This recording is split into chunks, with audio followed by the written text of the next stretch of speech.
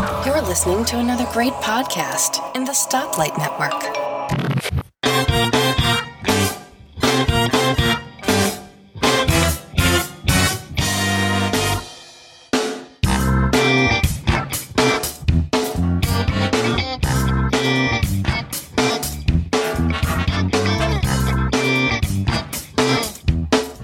Hi, and welcome to episode 42 of Three Geeky Ladies. I'm Elisa Pacelli. With me today is Vicki Stokes. Hello. How are you, Vicki? I'm doing great. How are you? Okay. Unfortunately, Suzette will not be able to join us today. She had a family emergency she had to tend to, so we send our best wishes to her. Hope everything goes well. One other thing I wanted to also mention to the listeners is this will be the last episode of the year. Being the holiday season, it gets to be a little bit hectic for most people, both for us and for the listeners. So this will be the last one for 2013. When we come back in January, we're going to change our schedule just a little bit. Instead of recording every other week, we're going to publish every 3 to 4 weeks. I think that's going to make it a little bit easier for us. And we'll just see how that works out. And we'll, do a few episodes and we'll take it from there. And I hear that the dogs have joined us. Yes, they have. It's not a podcast without their input. So today we wanted to talk about Mac and iOS apps that we like that are $10 or less. These are apps that we don't necessarily use every day. We might only use them once a month or once every couple of months. But when we do use them, they're the right app for the job, and they're our go-to app for the particular purpose that they serve. So, Vicki, do you want to get us started? By saying that all of mine are for the Mac, because lately I've been using my Mac, my personal Mac at work. So I found some apps that, the requirement is $9.99 and below. And of course, you can find tons of things at that price on the iOS devices. But when I was compiling my list of things that I use on a regular basis and the new things that I found, they all were for the Mac. My first one is Reggie Ashworth's App Delete. I'm a stickler for space on my little small MacBook Air. I don't like having a lot of applications or even files that are serving no purpose for me. So I'm constantly going through and trying to get rid of everything related to things that are just useless. I don't want to have, the cruft and crap that comes along with installing an application. And you should get rid of the application. You got the data still there. You got the folder still there. This little app is wonderful. It uninstalls just about any application, widgets, even preference planes, plugin, anything that's associated with files that of an application, and taking up space on your computer. You don't even have to worry about it anymore. You just drag it onto the App Delete little icon, and it makes that little zipping kind of sound. I love the way it sounds when it deletes this stuff, and it's just a must-have. They have a light version, and I believe they have one where you have to actually purchase a license for it. It does a bit more things, and I don't have that. Well, it's $7.99. He also has a free version. That's the light version. $7.99 version is has a bunch of new features. It's a new user interface. It works from Mavericks backwards. It has some kind of new search algorithm.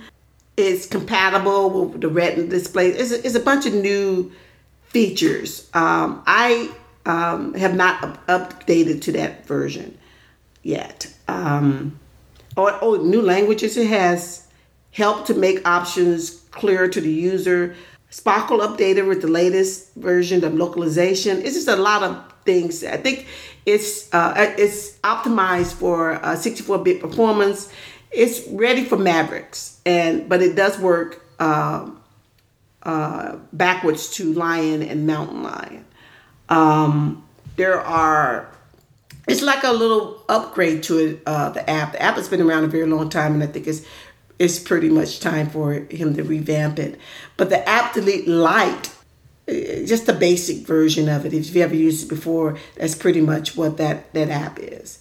App Delete by Reggie Ashford. I use it constantly because I'm always downloading things on my Mac to test for my job. And I have to get rid of that stuff or I just won't have any space on my computer. $7.99. Okay.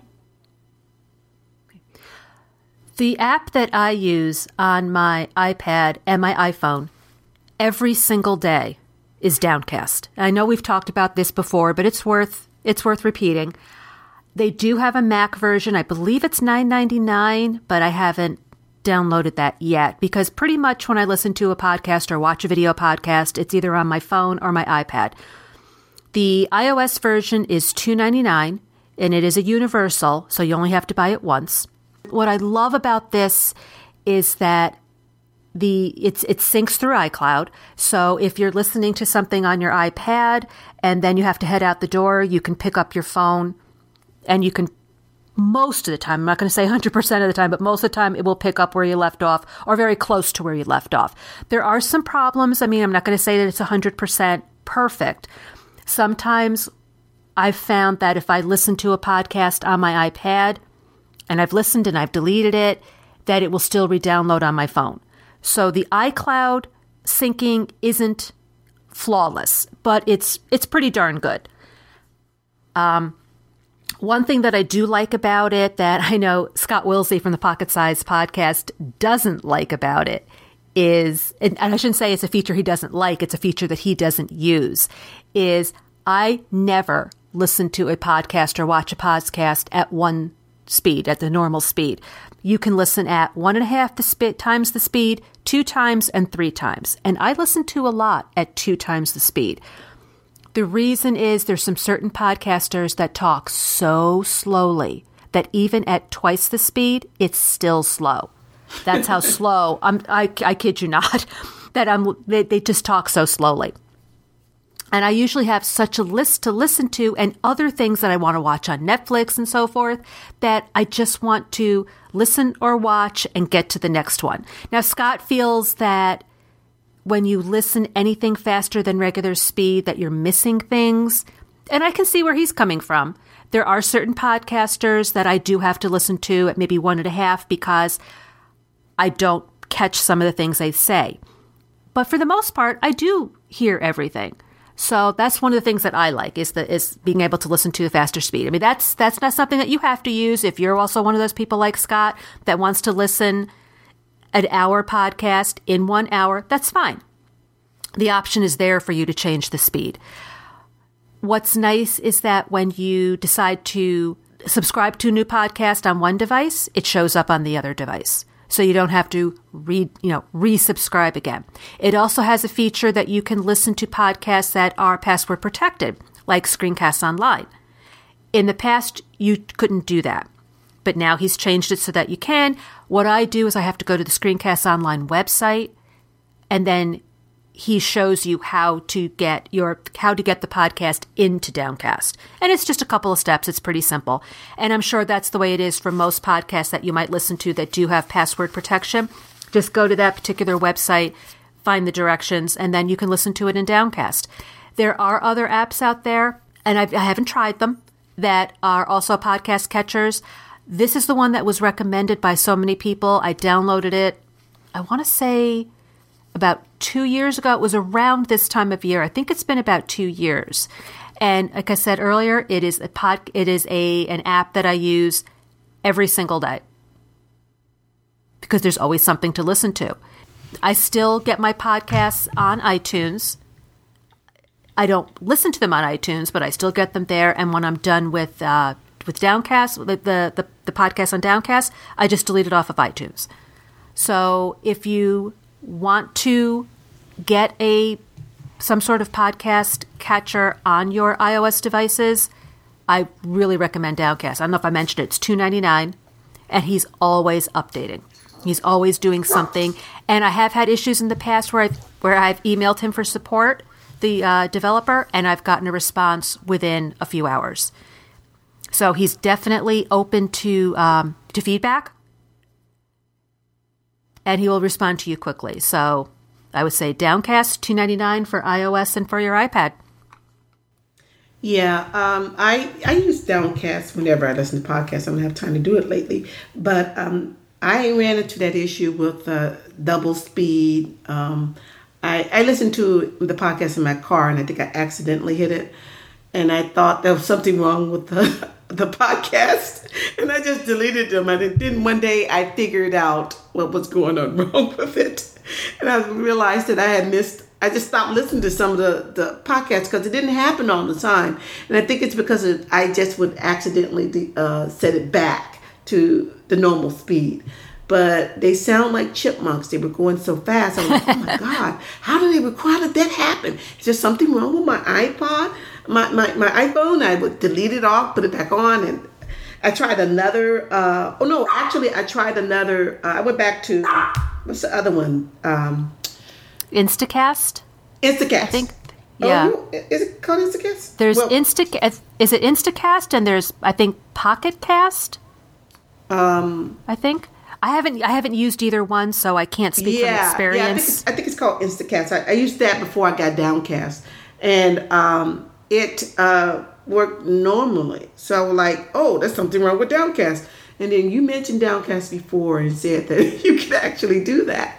And then that's when I realized, oh, it's not that it's intermittently doing this. No, it was me hitting that button. Because on iPhone, it's really small. You can easily press that button then. But that is really cool because I could make it less than an hour because my commute is less than an hour now. So I could actually listen to an entire podcast within that commute. So I like that feature. You can always turn it off. There's nothing wrong with it. If it's a feature that you can't disable, then I would have an issue with it. But yeah, that's pretty cool. And another thing I like is that it actually does download your podcast on a regular basis. I have issues with Instacast sometimes not downloading my podcast. And I'm in my car and I look and I go, oh man, it's going to take forever to download it in my car. I would have to remember before I left the house. But Downcast, by the time I get up in the morning, if a new podcast is there, it's on my iPhone, so I don't have to worry about it. So yeah, they've got the background downloading now, and then you can also change it to Wi-Fi only if you don't want to use up your 3G. Yeah, exactly. And they also support chapters. So if you're listening to a podcast that has chapters, you can easily, hit the fast forward button to get to the next chapter if that's what you want to do. Mm-hmm. There's a lot in Downcast that I haven't even gotten into, like smart playlists and timers and alarms and things like that, because that's just not how I listen. But they're there for the people who want them. Yeah, I do use the smart playlist. Yeah, I think it's cool. All right. So my next one is a staple for my computer for doing system maintenance and to check on optimizing my computer, and that's Onyx. It's free. It's a good tool to use to help troubleshoot issues too, especially with your hard drive. It has some very extensive hard drive analysis capabilities. But the first time you use it, it runs the smart status to check the status of your hard drives and any of your disks, detect problems. And you can even repair some things on your disk on the fly without you having to, But be prepared to wait, because that takes some time. Yeah, exactly. I'm glad you mentioned that. It does take quite some time. Yeah. But that's not all it does. It's not just hard drive related stuff. 90% of my issues is hard drive. I don't think I've ever used any of the other features. But it allows you to do the system permissions repairs, clear browser settings, you cache your passwords. It can delete applications. That's something I haven't done. And it can clear user and system caches and anything that you think is causing issues with slowness in your computer or performance issues. It also has scripts that can run on a regular basis that you can set up to do system maintenance on your computer. Apple really automatically does this, but sometimes those scripts don't run, and Onyx is a good way to check to see if those scripts are actually doing what it needs to do. I really like that application. It doesn't do everything that you need. It's not the one-stop tool for maintenance, but it can. I use it to make sure that Apple's OS is actually doing what it needs to do. Lately, I've been having issues with my MacBook Air clocking, and with the fan going, and I found out there was some issue with Firefox.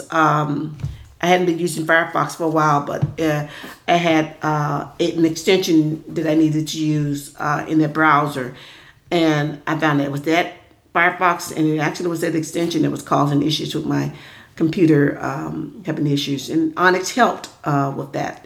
But it does do the basic kinds of checks that you need to have done on your computer on a regular basis, and takes care of that stuff, clearing out files and caches and things like that automatically, that you can check to make sure that that's not what's causing issues with your computer. The Mac OS has gotten really good at this.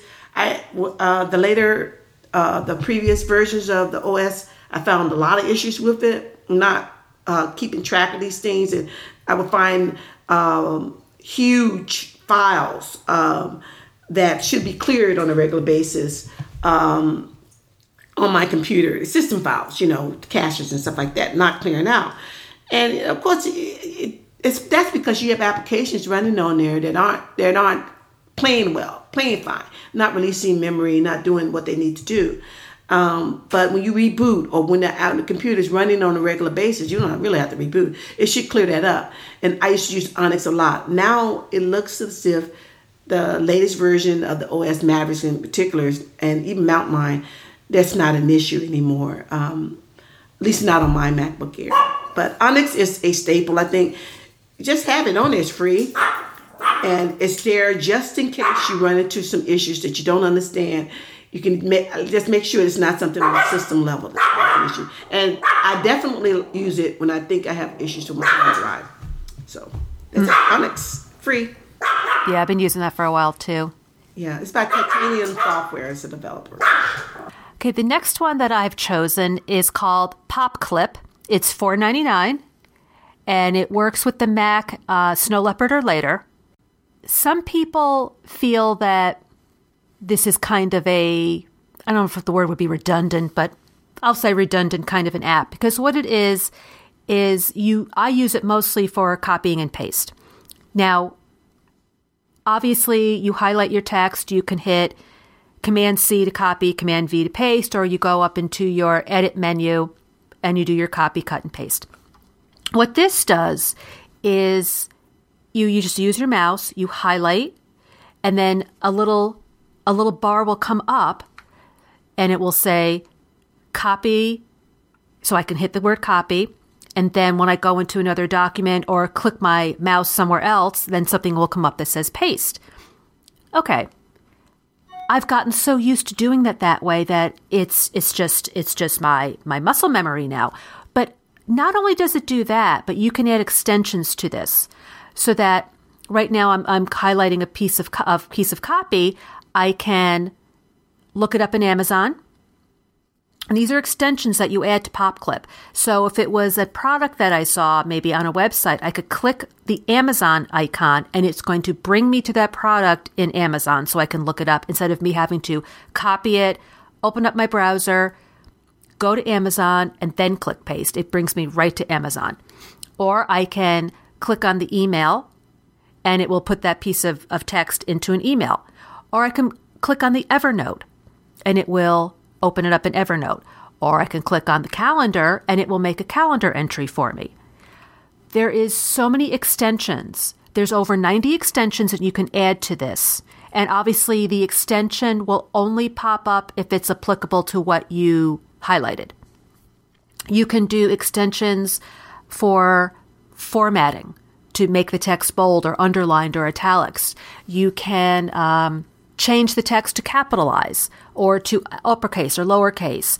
You can do it Google Translate. You can take the text and make a new note with it, or a sticky, or use it in Yojimbo. Make a journal entry in day one. Add a reminder. Make a new task in OmniFocus. Tweet something out. Put something on Facebook. Create an email. Search Maps, search iMessages, or create iMessage.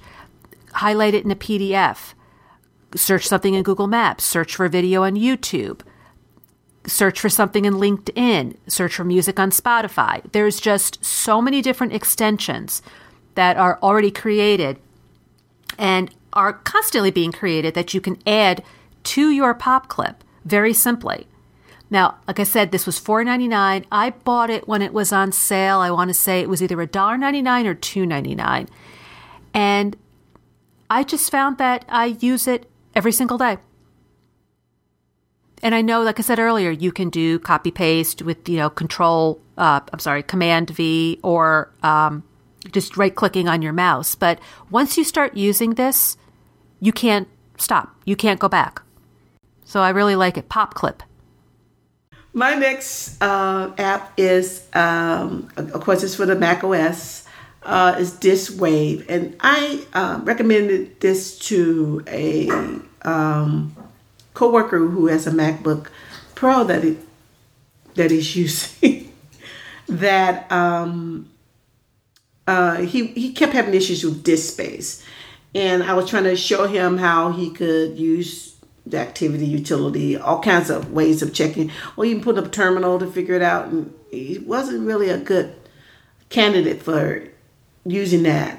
This little utility, all it does is check the size of your folders and subfolders, and it identifies. It allows you to identify those directories and stuff that are on your computer that you don't have any need for. He's doing development on his Mac, and that's the reason why he needs to constantly get rid of things. So it's free. It's shareware, actually, not free. And it was just something that I had on my computer for the longest, looking at it, thinking about trying it out. And I suggested it to him, and he likes it. He really likes it. He actually donated money to it. I used it once or twice, but I really don't have a need for it. But if you are one of those kind of people who are using their Mac and installing a lot of utilities on your computer, or doing some kind of development on your Mac, and you just don't want to deal with trying to figure out how to monitor your environment and how to remove things, you don't know how to remove directories off your system, this is a good way to figure it out. He actually had this big, huge core dump file on his computer from an error occurred in some kind of application he was working, and they couldn't figure out how to find that file quickly. He was going through and just manually looking through his directories and using Finder, but this does it automatically. He can see what the biggest file is and what directories are on there, and he can just delete them as he needs. That's Diswave. It's shareware. It works on Mountain Lion and Mac OS 10.6 and higher. It works on just about all of the Mac OSs. It doesn't really say anything about Mavericks, but he's running Mavericks, so I'm sure it works on that. Now, would that be similar to OmniDisk Sweeper? More user friendly than Omnix, than that is. It has a different user interface, simpler. It has like this directory structure, which is something that he was looking for, so you can just look and see the entire directory. It pops up. It almost looks like a Finder window. So it makes it just easy for him, and at one glance look at a directory and see the file sizes and pick out what he needs to get rid of. It's really, really, really simple. Not anything really complicated. And you can actually set the size of the files that you're looking for.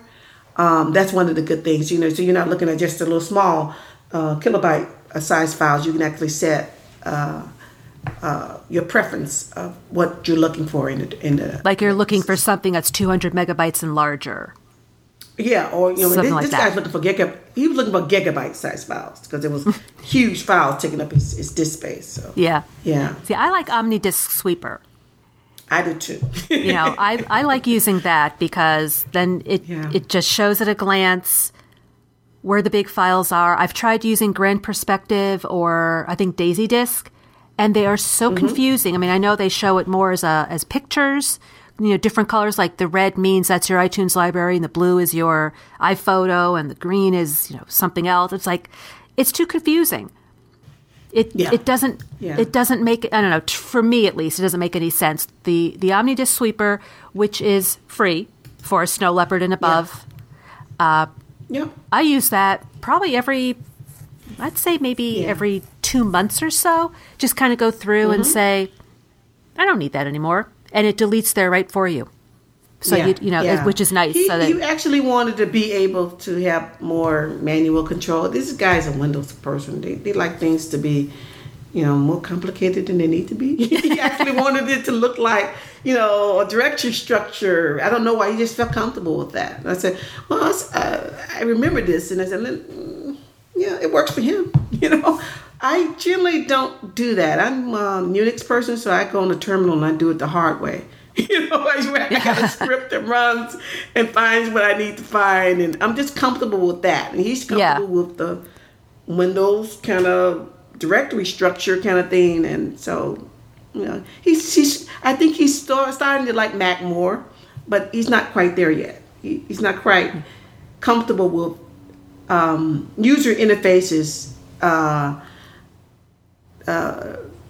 That are user friendly. Front end, yeah. There are people who don't. They think that user interface may not be doing what it needs to do.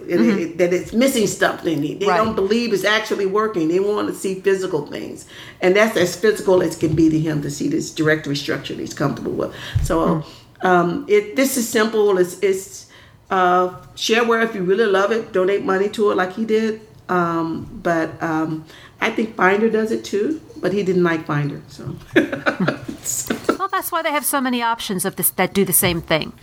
Yeah, some people like A, some people like B. Yeah, I'm doing a lot of development on Macs now, and so a lot of the apps that I use are for these kind of purposes, and I'm encountering a lot of developers who really don't like the Mac OS interface. So, well, speaking of something that some people like the A, some people like B, I love Reminders. That comes free on your Mac. Once I love it too. Yeah, it comes. It's free on your Mac. It's free on your iOS devices. I use Reminders all the time, and it's also great for making lists. I've found that I have downloaded so many different to-do apps and list apps. Some were free, some were paid for, and I ended up deleting all of them. Some of them had documentation that I'd get through 2 pages and say, that's it, I'm done.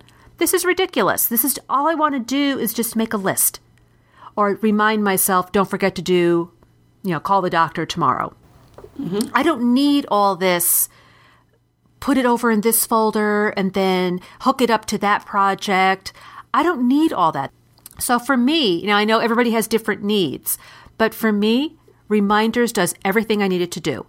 I have different lists made up. I have a list of possible gift ideas for the future. I have a list of books that I might want to read one day. I haven't done this yet, but I have to make a list for a packing list. Because when I went to Florida back in October, I can't believe how many things I forgot to bring with me. Just silly things. And so I'm going to make up a list. And the thing that's nice is, well, the one thing I wish it had was folders so that I could say, packing list for the beach, packing list if you're skiing, a packing list if you're doing a business trip, packing list for your kids, and you could just put it all in one folder. They don't have that ability. But what's nice about making a list is that as you pack your things, in my example, I can just, click on it and it disappears. But then when I get back from the trip, at the bottom of the page, I would just hit show completed. They all pop back up again, and then I can just uncheck them, and there's my list ready for the next time I travel. So for me, That's great. So I just love the reminders, and I use it for this recording. I'll put in a reminder, 5 minutes, you're recording. Little pop-up comes up. I'm like, oh, okay. I forget to do things like if I need to call the doctor tomorrow to make an appointment, I'll forget. So I put in, call doctor tomorrow. And what I do is I'll put in, say, 9 o'clock, because if it's not something that has to be done at a certain time, if I don't do it till 3 o'clock in the afternoon, that's okay. But what I love what that Reminders does now is they have the snooze button with the new iteration. I was like so happy to see that. Because like I said, it pops up at 9 o'clock, but maybe I'm in the middle of something else. I can just hit the snooze button, and a few minutes later it pops back up, and it keeps annoying me all day until I finally do that item. And then I can go, done. And I can always look back, because I kept them all. I don't delete anything.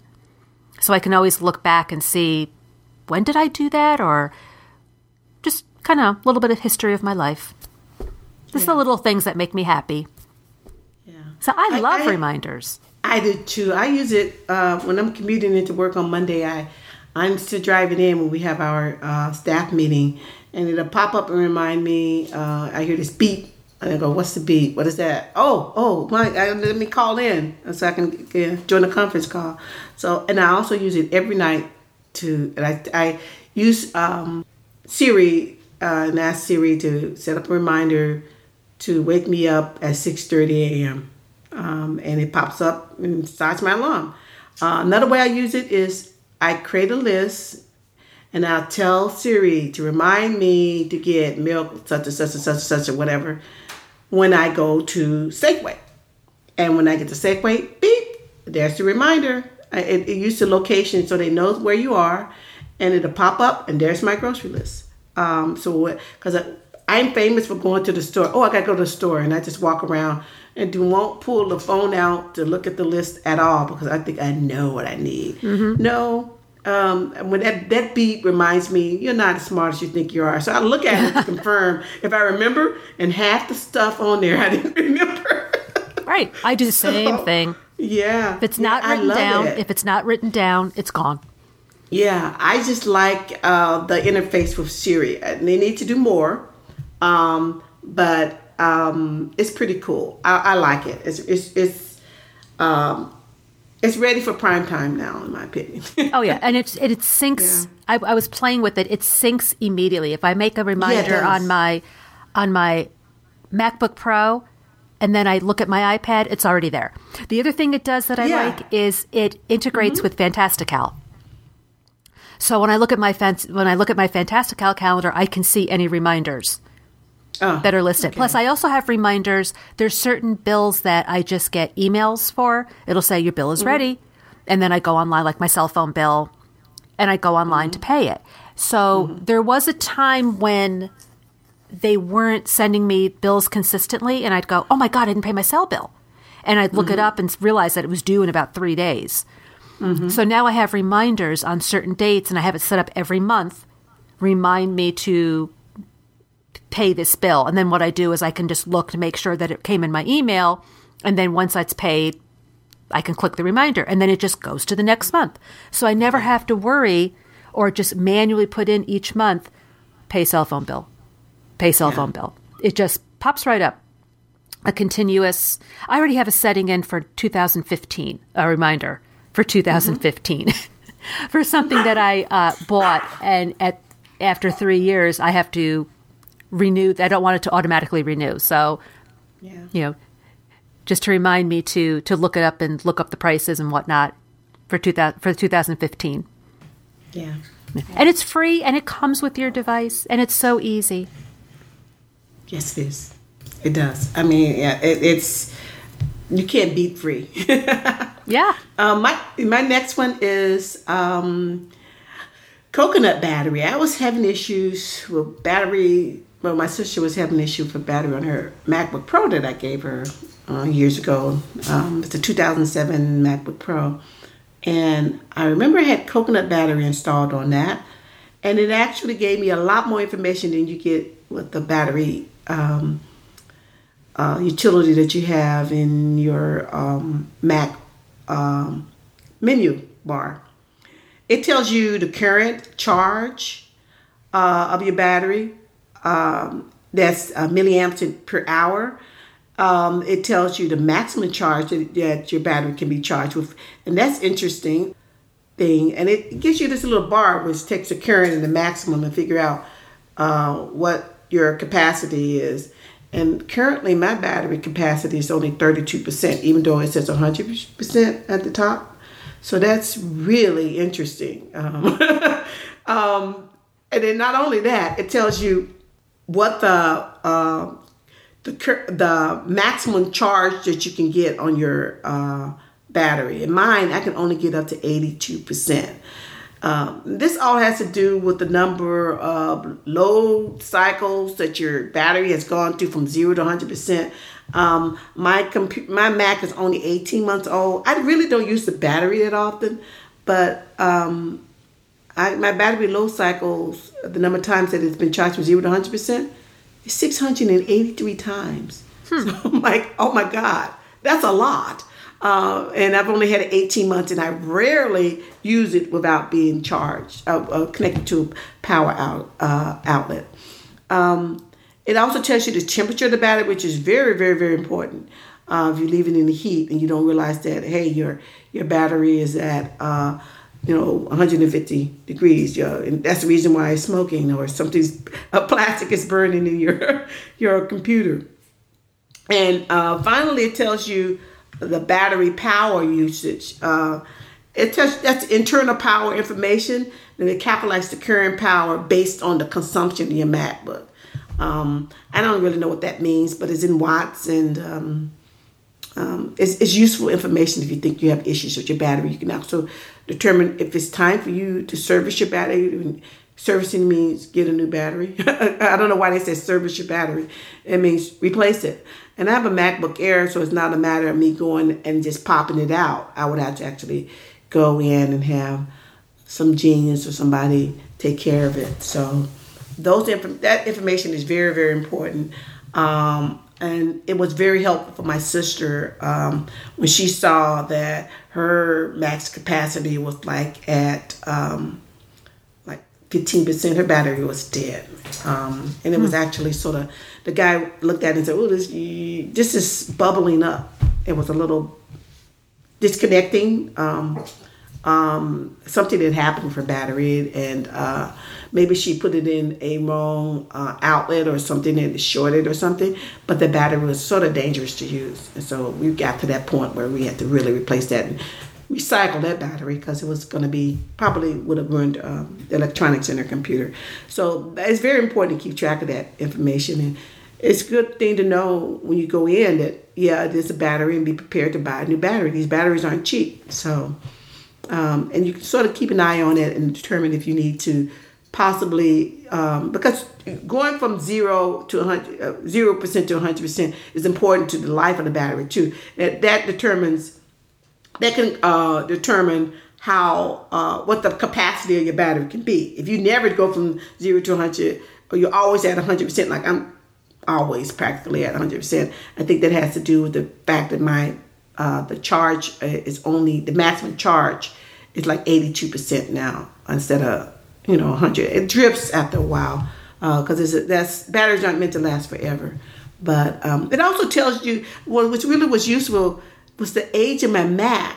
How old it was. That was really interesting. I was like, it's 18 months old. I thought I bought this thing, but it has nothing to do with when you bought it. It's the model of your Mac and when it was built. My model MacBook is 5.1 and it was built, and so it's 18 months ago. It's that model. So it's free. It's shareware, actually, not free. And you can find it at coconut-flavor.com. It's coconut battery. I think it's pretty cool.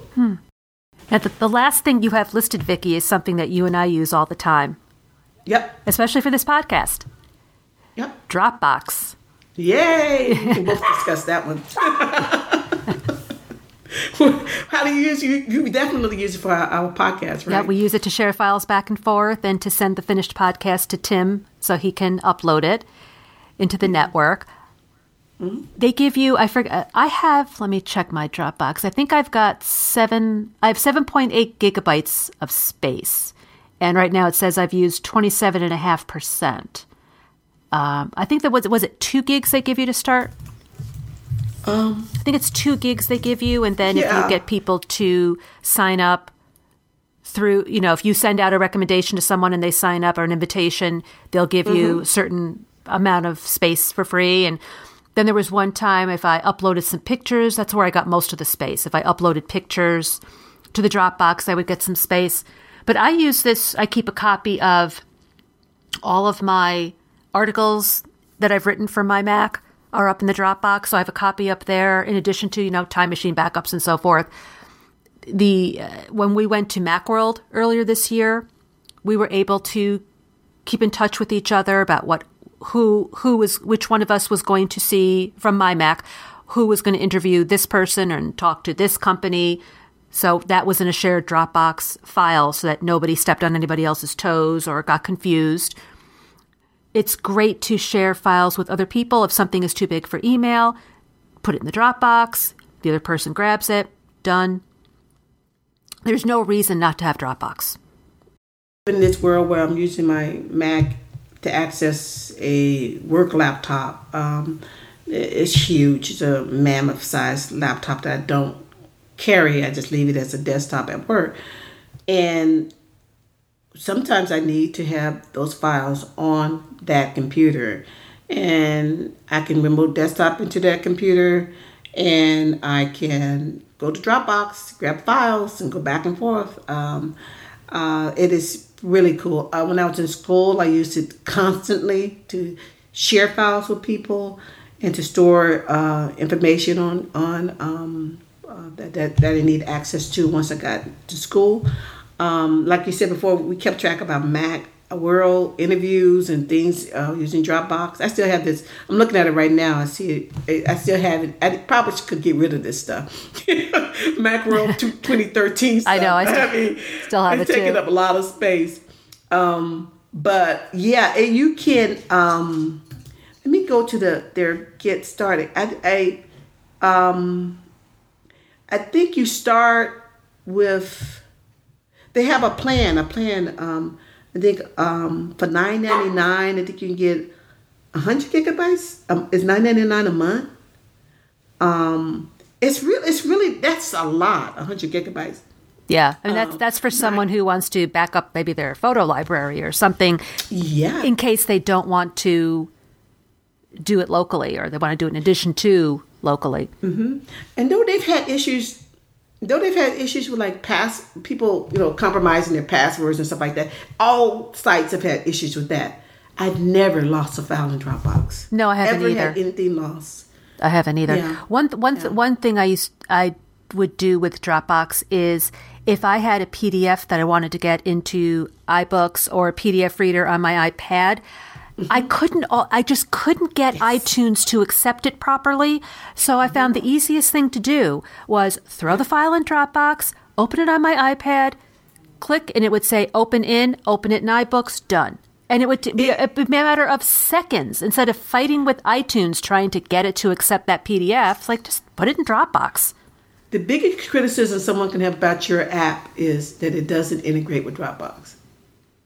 Yeah. Every app that's worth having that uses files should integrate with Dropbox. So say any of the more popular cloud services. Dropbox is the most popular. If you don't, it just doesn't make sense for you not to. But even then, you can still get it on your device and then open it with the app. But integration, for instance, my 1Password account. I was going to say my 1Password is with Dropbox. Yes. When they did that, it was a game changer for me. I was like, I can't take this off any of my devices because it doesn't make sense not to. It's there. It works. And I don't even have to worry about it anymore. Syncing of the information and everything. That was such a pain to have to wirelessly connect to make sure that all your passwords across all your devices, and that sort of did make sense. And Dropbox made it just so complete. If you don't have Dropbox, and not only that, it's so easy to use. The interface is so simple. I mean, it's not complicated. You log into your account, you see your directories, you see everything, all your folders and everything. And you can log in from any place. There are some companies that block Dropbox, and that's a company I used to work at. And I'm so happy now I work at a place that I can just use any kind of software that I need, and it's making life easier for you. You don't have to worry about, okay, I can't get this file on here. Let me walk across and use a USB key, which is even more insecure than being able to get to a cloud service that you have to authenticate to get into. So, what was nice at Macworld is we would do our interviews, and I used my iPhone, and of course you only have so much room, so I could take that interview, put it into Dropbox to get it off my phone. Yeah. And then when I needed it, I could just access it. And if I needed to share it with you, like when we were doing interviews and we were giving them to Guy Searle for the My Mac podcast, throw it in the Mac, throw our interview into the shared folder, and then he could just grab it, bring it to his computer, and put it into the podcast. And meanwhile, we still had our copies that we could do what we needed to do for, with Three Geeky Ladies or with My Mac or the written copy, whatever we needed to do. We still had our copy. Yeah. It worked out really, really well. It's like I said before, there's no reason not to. Yeah. And you using video files or any audio files, they can quickly take up space on your computer. You can also get extra space by referring your friends, and I don't have a paid account. I got all my space from going on to Facebook, sharing, on tweeting, a friend signing up. All my family members I got Dropbox accounts for, and it's, I'm thinking about now that I talked about the 100 gigabytes, I could put my audio files there. I have tons of music that I could probably back up there too, but I don't know. I have to think about it. It's worth it. Yeah, I'm telling you that because it's reliable cloud storage. So. Dropbox.com. Yeah. Okay, well, that's pretty much all we've got for today. As I said earlier at the top of the show, this will be our last recording for 2013. So whatever you celebrate, we hope you have a wonderful holiday season. We will see you again in 2014. Please join the Three Geeky Ladies Google Plus community or our Facebook page. Everything is in the show notes, which you can be found at 3geekyladies.com with the number 3 spelled out. And until 2014, happy holidays, happy new year, and we will see you next time. See you next year.